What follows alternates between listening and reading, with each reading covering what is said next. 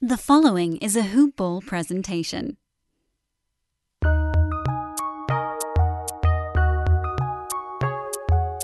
Welcome to the Fantasy NBA Today podcast.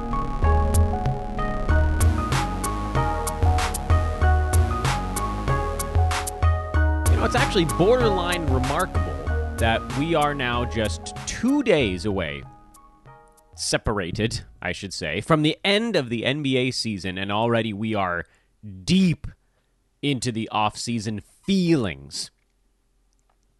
Doesn't it feel like the Lakers won the championship like a month ago?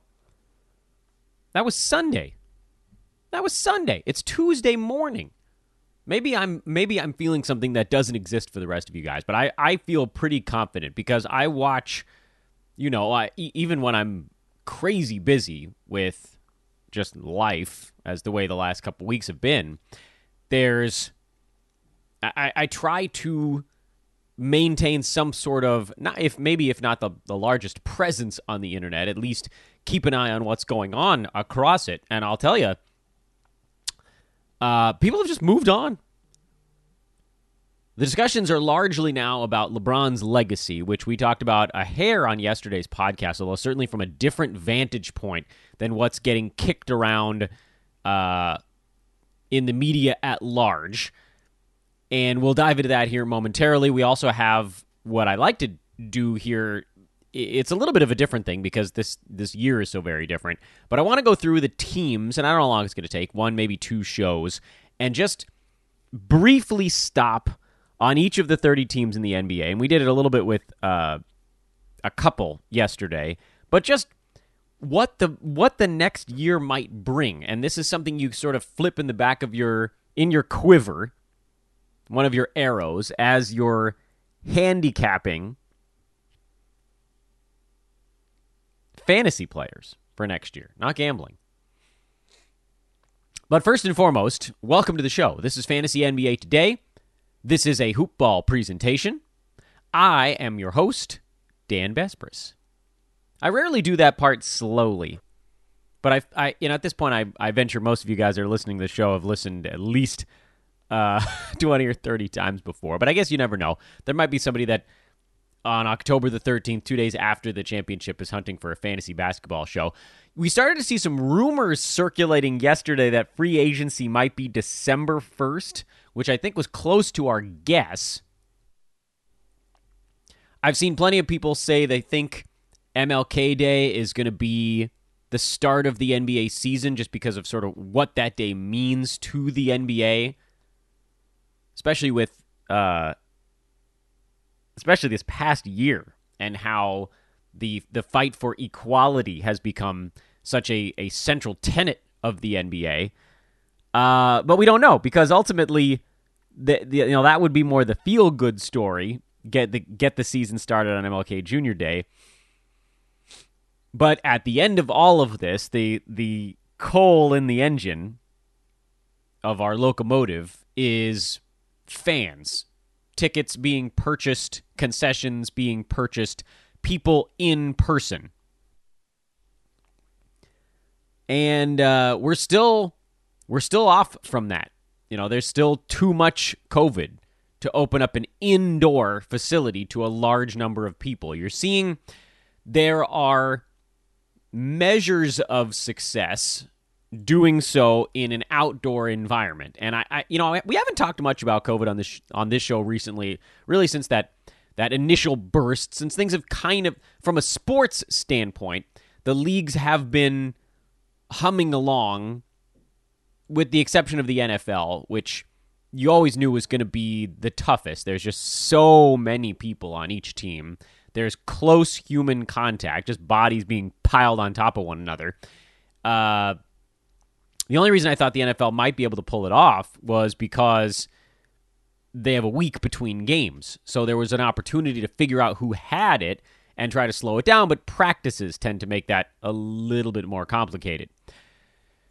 So, I don't know if you guys have been looking at the country map. I would suggest you go to the website covidactnow.org. They have every piece of data for every state in the country all mapped out in a very easy to see green, yellow, orange, and red grid. And there are very few states right now that are trending in the right direction, which I know for, and again, I don't want this podcast to devolve into who's doing what right and who's doing stuff wrong.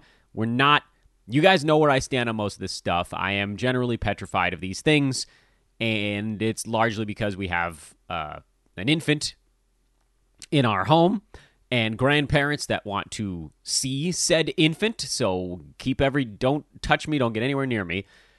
That's the most important stuff for me right now. There are personal choices at play here. I'm talking about from an NBA standpoint. From an NBA standpoint, there just aren't that many places where I, if I'm the NBA, would feel comfortable putting people into a group setting. Does that mean there needs to be a vaccine before NBA arenas reopen? No. It doesn't. You've seen what other countries have been able to do by wearing masks, by social distancing, and then by basically snuffing it out, not letting it transmit to so many people. We've really biffed that. We really have. There's no way around it. And I get it. Everybody wants to just sort of do their thing, but by doing our thing, we have made it extraordinarily difficult to do group things. Movie theaters are going broke because we've screwed this up for so long. Airlines are going broke. Cruise, I mean, you couldn't pay me enough to get on a cruise even before COVID, but things are just, they're going under because we never really snuffed this thing out. We were just like, meh, whatever. And so from the NBA now, they're looking at it like, how long can we really push this thing before it's too long? Because there is an element of, if we wait so long to try to get a season going, one, we're not going to get 82 games in, which is TV revenue. That's also half of the equation. And two, out of sight, out of mind. They've got to deal with out of sight, out of mind-itis. Think about it on a much smaller scale. When there are 2 days off in between finals games, didn't it feel like an eternity? That happened all the time in seasons past when there was travel. It only happened one time this year, and it felt like it was this ridiculously long break. If the NBA takes a really long break, like think about what if baseball had to push it all the way back again? Football didn't do it. They didn't push it back, so they ran on pretty close to their normal schedule. The NBA, like everything, had this long layoff from March until X, end of July for basketball, middle of July for baseball. If the NBA pushes things too far back, you're going to see people just sort of stop paying attention. They're just going to lose interest. Oh, it still hasn't started? All right, whatever. Call me when it happens, kind of thing. And you risk losing fan base that way. So you have a lot of factors that they're trying to balance. How do you get all 82 games in for TV revenue? How do you get people into the arena? How do you do it at an early enough time where you don't risk alienating a fan base who doesn't really want to wait an interminable amount of time to get basketball back? And so they juggle all these things. And MLK Day does make a lot of sense, but they may push it a little bit later. I would think President's Day in February would probably be about the latest that they'd get things going. That gives us about a 4-week window, which from today, by the way, is about 3 months. The earliest we'd see the NBA is about 3 months from today. Ugh. But you know what? We made it from March to June. In that weird, in the middle of the season, off season, I guess we can do it again. I'll tell you what, though. I don't have 3 months of content for a fantasy basketball show. Oh, we blew it all out on the COVID delay. Anywho, so we'll keep an eye on all of that stuff. All that to say, we got to do things a little bit differently here. And so on these upcoming shows, next couple, at least, before we start to look a little bit at draft stuff, and we'll get some people to tell me what I don't know, and that's everything, by the way, with respect to college players coming in.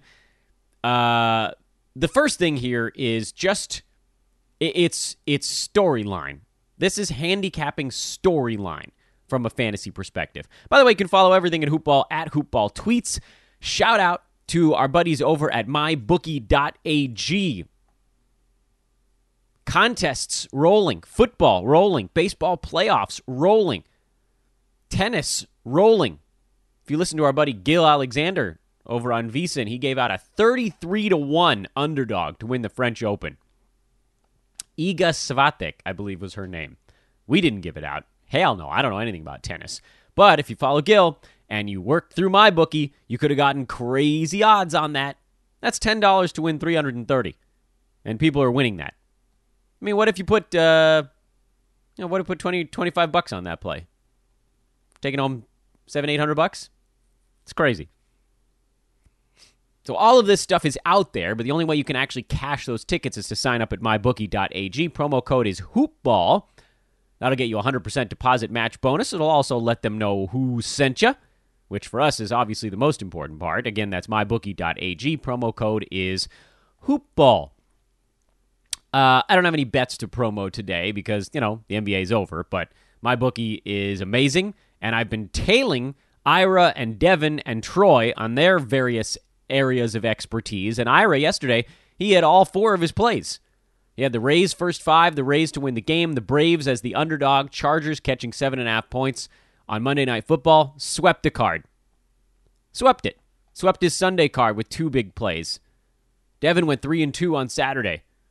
Those guys are 1, 2, 3. They're 7 games over 500 on their key plays the last 3 days of betting. So don't take my word for it. Just go win some money. MyBookie.ag. Sign up today. Again, promo code is HoopBall. Get to plug that in on their third page. All right, so there isn't really any numerical element to what we're going to be doing on the next 1 or 2 shows. Rather, this is just a trip through the NBA. And it's not individual players. We're not going to be breaking down who's on the way up, who's on the way down. We did all of that during our post-mortem or our mid-mortem season back in April and May. We covered every team in the NBA from that perspective. And we'll do a recalibrating of the NBA after free agency. If that's December 1st, then really the next 5 or 6 weeks is kind of our down period here on the show. And then we start ramping. I mean, think about it this way. If the season does start in 3 months, normally that would be mid-October. 3 months before mid-October is mid-July. In a normal instance. We already have free agency info on a normal year by right now. Okay, so it feels like a long time, but it's actually not. Once we get free agency information, the ramp up to the season is going to be abrupt. Because December 1st would basically be like September 1st in a normal NBA calendar. If the season's starting in mid to late January, I guess. Put that caveat on there. I keep getting sidetracked here. The point is, everybody has a different thing to prove during the regular season. Every team has a different regular season goal in mind, and how that impacts their fantasy play is extraordinarily relevant. Point of reference this year. None of us really knew how seriously the Lakers were going to take the regular season. As it turns out, the answer was quite seriously. Quite. And that's a big deal because it's the difference between comparing what the Lakers did with the regular season and like what the Clippers did with the regular season. And this is not to say one way is necessarily better than the other. This is all about the fantasy side of things. The Lakers took the regular season very seriously. They wanted LeBron James and Anthony Davis to play in as many games together as humanly possible. AD did hurt his tailbone. Remember, he missed a few games midway through the year. But from a designated rest perspective, those guys really didn't take specific days off. Why is that important? Well, because when you're making early round draft picks, you're trying to make sure that the guys you get are going to play in the maximum number of games. Every game you get out of a first round player is colossal for your roto team. It's this per game versus totals battle that we're always going to be waging. And for those types of guys, we've talked about this before, it swings. The pendulum swings hard in one specific direction.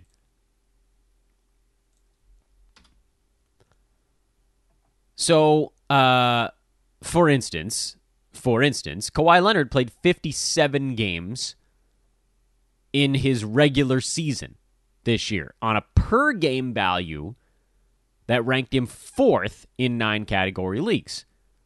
A totals value, and it's not a big drop, but it's notable, dropped him to 6th.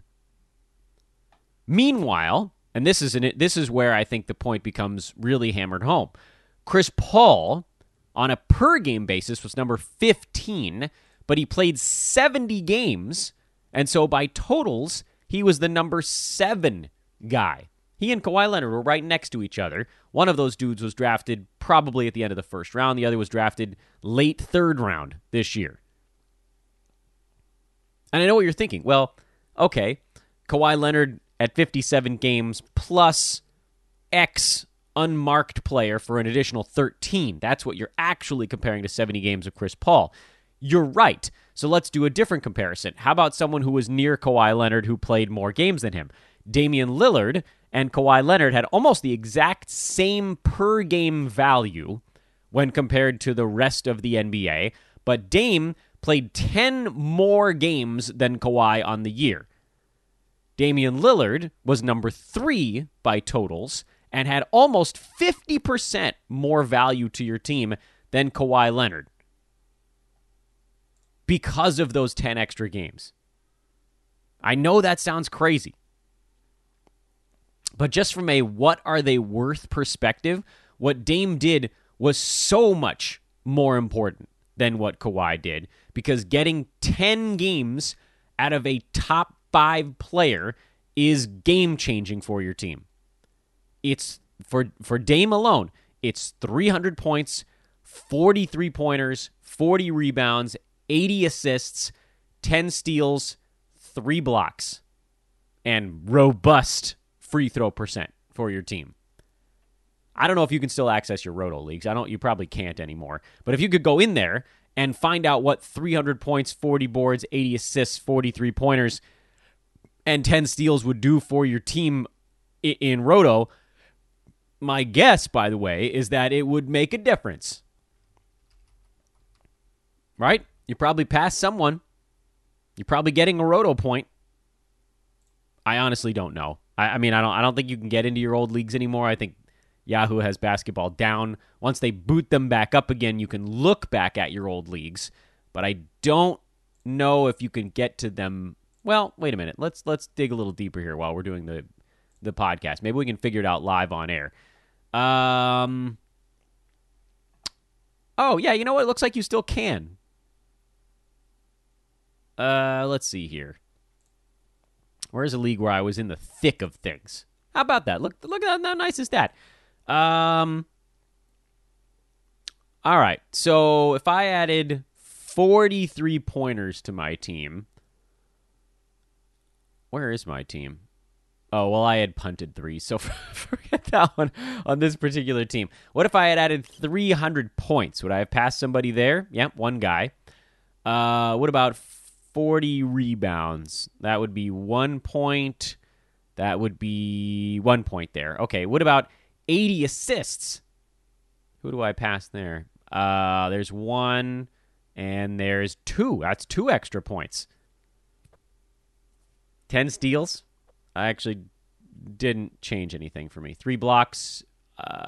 No, actually I was 4 blocks behind somebody, so that close, but not quite. And then ultra high volume rebound, free throw shooting probably wouldn't have changed anything for this particular team. So that was 3 or 4, depending on how it all grades out, roto points. If nothing else changed for my team except for 10 additional games of Dame Lillard. And again, I know that that's a remedial way of looking at it because you're comparing it to 10 games of somebody else, generally. But getting games played out of your top picks is how you win. Roto or head-to-head, frankly, because, Dame playing 10 extra games over Kawhi over the course of the regular season probably would have won you at least 4 or 5 head-to-head points over the course of a year. And those are games. I mean, that might be the difference between third and second place and getting a bye in your playoffs. There are few things, as we've talked about before, in my opinion, that are more important than having predictable, safe, early picks and getting off to a good start in fantasy. Don't draft injured guys. Don't get off to a slow start. You can draft people a little bit in Roto by playing a few games less than your competition, but that's not what I'm talking about. I'm talking about actually just getting the guys into your lineup that are in head-to-head, playing and getting good games, and for Roto, guys that are having productive games. So the comparison here is, and it goes for a guy like Paul George as well, who you knew was injured coming into the season. You knew the Clippers were going to be gentle with their guys this year. So these risks we're taking on a team that has a different narrative, a different goal, makes a difference. Now, we didn't know the Lakers were going to take this regular season as seriously as they did. I think Anthony Davis, you figured he was going to want to play in most games to prove to people he wasn't banged up. I didn't know LeBron was going to be as laser focused as he was for the whole regular season. But as it turned out, that proved to be a pretty important detail because those guys racked up extra value by playing in more games. Anthony Davis remained at number 2 behind James Harden, who always plays in a ton of games. Narrative be damned. LeBron was number 10 because he played in a lot of games. So our goal now, moving forward in this little exercise, which we haven't left ourselves that much time for because I spent half of the podcast just describing why we're doing it, is to figure out what teams might have altered narratives for next year and how that might impact their fantasy play. Since I wasted so much time trying to set this segment up, we won't get through that many teams today, but let's start at the top and begin to work our way down through each conference. I see no reason to bounce back and forth between the two. In fact, it's too hard to organize. So what about the Lakers? We discussed them in some detail on yesterday's show, but just for those that weren't really internalizing it because it was the first show of the real offseason, what about the Lakers next year? And we don't know precisely who's going to be on each of these teams due to free agency, but for the Lakers, it's going to be more fringe than central characters, most likely. Anthony Davis could either opt into one additional year or opt out and sign a longer-term deal. Either way, it feels like he's probably going to be in LA. And then LeBron, who has another year on his original deal, and then I believe he has one more player option for about $40 million the following season. He's here in LA, and they're coming off winning a championship. They and the Heat will obviously have the shortest breaks of anyone in the NBA. That plays a role in how you assess what a team's going to do. And so every fiber of me says that Lakers key players will not be going full bore during next year's regular season. What's left to prove? From a chemistry standpoint, LeBron, AD, Danny Green, Alex Caruso, JaVale McGee, those guys are all there. They're all going to be there. Barring, again, a crazy unforeseen twist here on the Anthony Davis front. These guys are all going to be there.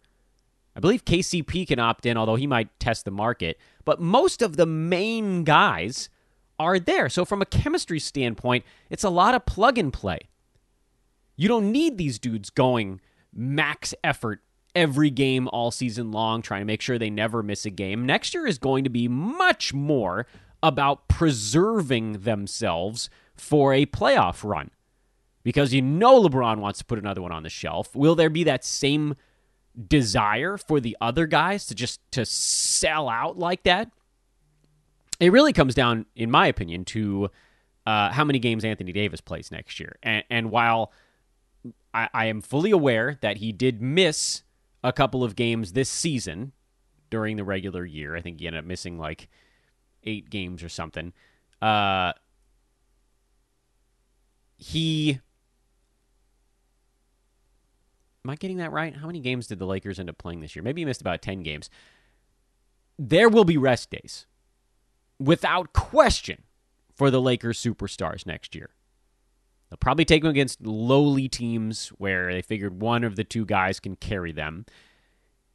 And they'll try to sort of blink and plunk their way through the regular season. I would venture to guess, let's say that there are actually going to be 82 games next year. I think you probably see AD and Bron each get at least 4 or 5 designated rest days, especially if they condense the season in any way.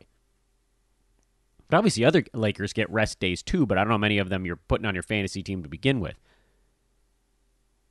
Who was the third best Laker this year? It was a pretty hard drop-off. I think it was JaVale McGee. Either JaVale or Danny Green, probably. And it was a steep drop after LeBron and AD. 2 first-round by totals. LeBron was very early second round by averages after a slow 8-game bubble run. And to me, this is why these types of analyses are important. Because you might be inclined to use the same metrics as this last year again for this coming season. And you just can't. It's different. It's just not, it's not the same. Anthony Davis, 62 games while trying to play every single day. Listen, we've made our jokes on this podcast about him having irritable bowel syndrome, going to the locker room and then coming back out. 34 and a half minutes a game. I don't think he's going to get to that number next year. LeBron at 34 and a half minutes per game. I don't think he's getting to that number next year. Everything is going to be down for these dudes. Now, is it enough to move a guy like Anthony Davis off a top 2 spot in 9 category leagues? Probably not. Because there was a pretty steep fall between AD and Dame, who was number 3, both on averages and on totals. He almost caught Anthony Davis by totals because of the additional games played. Almost. Not quite. What did Dame? Dame was at 67 because he missed a couple of ball games right around the All-Star break. Remember, he missed about a week. If he played another 2, I think, games, he probably would have passed AD for number 2 in fantasy. Jokic was number 4. But there was a pretty good drop there as well. Jokic was number 10 on a per-game basis this year. So those extra games played do mean a big deal. So what if AD, who played 62 out of, what the hell, the Lakers' final number of games in the regular season this year? 71. So he missed 9 regular season games. What if he's not missing only 9 next year? No way. No way that dude plays 73 games in an 82-game season. If he cracks 70, I think I'd be blown away. Maybe he gets right around that mark. And that's fine, but do you want to spend your number 2 pick on a guy who's targeting 10 to 12 missed games? I guess the question is, if not, who would you take instead of him? And that becomes a very difficult discussion of, I'm not taking Giannis. He's falling, if anything. Bad free throw shooting and sort of weird adjustments. I mean, he's a super exciting fantasy player, so don't get me wrong on that front. But he's not in my top 3. Cat is probably close.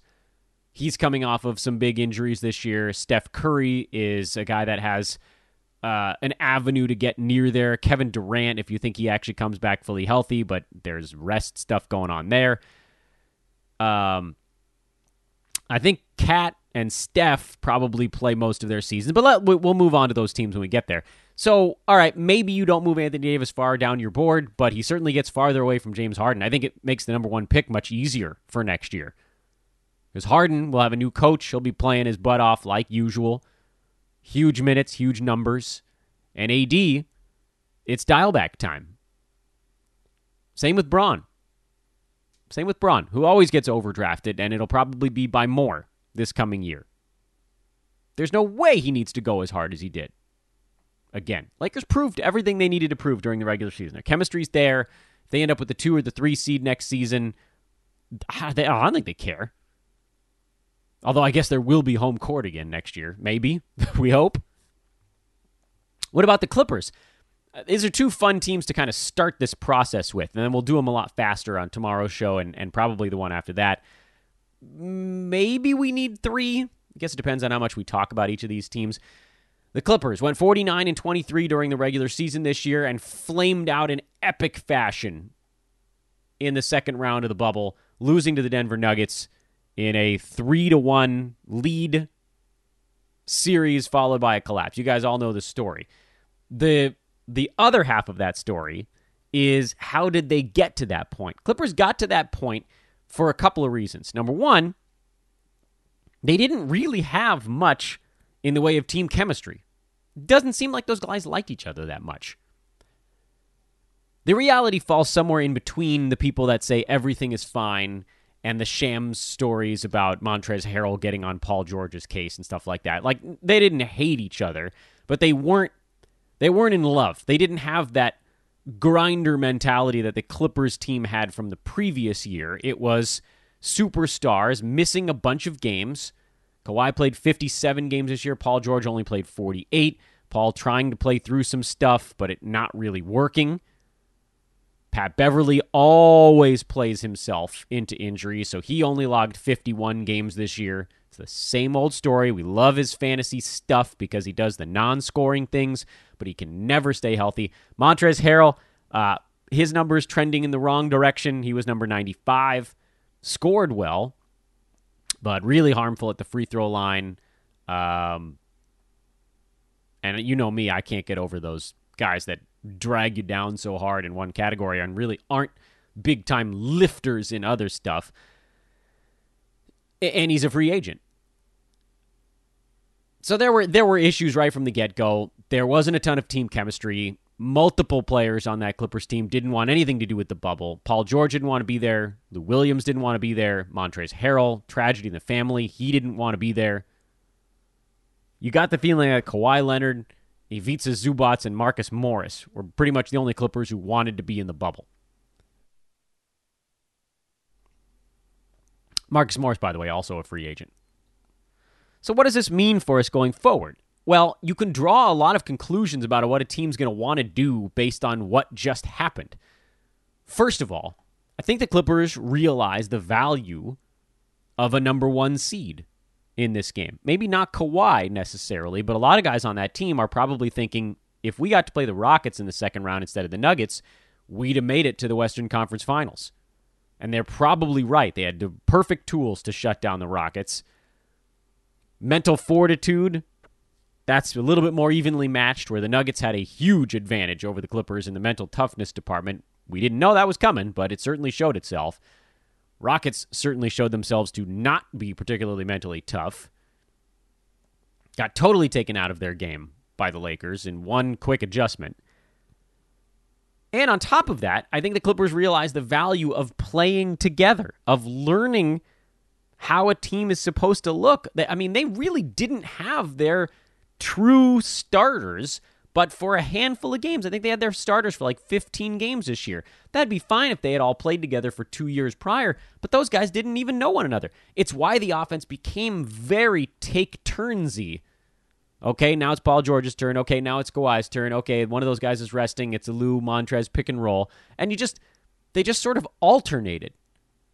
And I think there was some alpha sort of head-butting going on with that team, where if someone wasn't getting their turns, they were getting annoyed. Clippers need to build a team that can do a little bit more off-ball, frankly. You need to have a better plan. You need to be able to make more adjustments. That's a playoffs issue. But I also think that this is the team that now feels slighted. And they should be. The Clippers got dragged through the mud after that meltdown. So that's a team with something to prove. So I look at a team like the Clippers, and again, we don't know exactly who's going to be on that roster next year outside of the two main dudes, but I think Paul George is staring down the barrel of a great fantasy season. Much as I hate the way that dude has made his way through his NBA career right now, I can't stand Paul George just like obliterating teams and leaving them in his wake. From a fantasy value standpoint, he will almost definitely be underdrafted next year. Paul George is still really good at basketball, and all of his stuff this season showed physical and mental issues going on. We know about the mental stuff because he talked about it. We know about the physical stuff because it manifested itself in his numbers on the court. Decreased playing time because he wasn't healthy. Missed games because he wasn't healthy. Decreased defensive stats because he wasn't healthy. All of those things are telltale signs of a guy who was never really at 100%. I don't think there's any question of this stuff. In fact, let's look at some of his game log stuff. Remember how Paul George came back out in the bubble and wasn't truly himself, and then spoke about it and talked to some people, and everything changed all of a sudden? Like, he had that couple of rough ones early in the playoffs. Paul George is actually pretty good during the non-playoff bubble games. He had 30 points, 3 steals against the Lakers to open up the bubble. 28 with 3 steals against the Pels. Wasn't very good against Phoenix, I guess. Steals were lower. But he had like 4, I think he had 4 separate 3-steal games during the seeding matchups. And then he struggled a bit early against Dallas, managed to play a bit better later on. His numbers really weren't that terrible in the bubble. It just sort of mentally you could see there was a drag on him. Paul George could very easily be an early second-round pick next year. And if he plays a bunch of games, which I think he intends to do, it could be even better than that. He's, he played 77 games for Oklahoma City last year, 79 the year before, 75, 81 going back. I mean, if you wipe out the crushing injury stuff early in George's career, he'd actually been relatively durable, probably playing through some things. And you could see the Clippers didn't want that this year. They didn't want him playing through anything. So they kid-gloved him the whole way through the year, and then they didn't have chemistry in the playoffs. Paul George played 48 regular season games this year, 13 playoff games, which is the most he's played in a postseason since 2012 with Indiana when he played 19. Got wiped out in the first round in each of the previous 5 years, I believe, actually. Am I getting that right? No, 4 years. He's got something to prove next season. Meanwhile, on the flip side of that, I think Kawhi's going to want some consistency, some chemistry, but I don't think he feels like he has anything left to prove. I think Kawhi is more in the camp of, look, I'm gonna fall apart slowly as we work our way through the playoffs if I'm not missing any games, so I need to be healthy when I get there. Next year has Paul George written all over it for the Clippers. And again, we're not getting into the specific numbers for these guys. This is a how to handicap based on storylines from the previous year. And we'll have to wait and see who is still on the Clippers. Is Montrezl Harrell coming back? Is there anything to improve there? He did win 6th Man of the Year. Are they going to move anybody? Ivica Zubac, does he end up with a much larger role if Harrell's gone? Or do they bring in a center to replace Zubac? In which case, how functional does that guy become? So these are all questions to be answered at free agency. Just from a what does this team want to accomplish during the regular season standpoint, I think you can feel pretty good about Paul George wanting to play in a lot of games and have a massive impact and not sit out very much. Kawhi, I think you probably grade out pretty close to what you had him at this year. And then the fringe guys, well, they didn't really have anybody else that was a big-time impact dude anyway. And that's what we're going to be working on this week. So I'll put a pin in this one for now. That's what we're going to be working on this week. We'll talk about the Nuggets, the Rockets, the Thunder. We'll work our way down the charts in the Western Conference and just what all these teams are going to be trying to do and, how this most recent season's results can reflect how you handicap, especially the early round picks. This really is a bigger situation for early round picks because that's where you want your guys that are overperforming, playing extra, making the bigger impact. No more promos on today's show. We'll just roll right into tomorrow. I am Dan Vespers. This is Fantasy NBA Today. Thanks for listening as always, everybody. Back at you Wednesday morning. So long.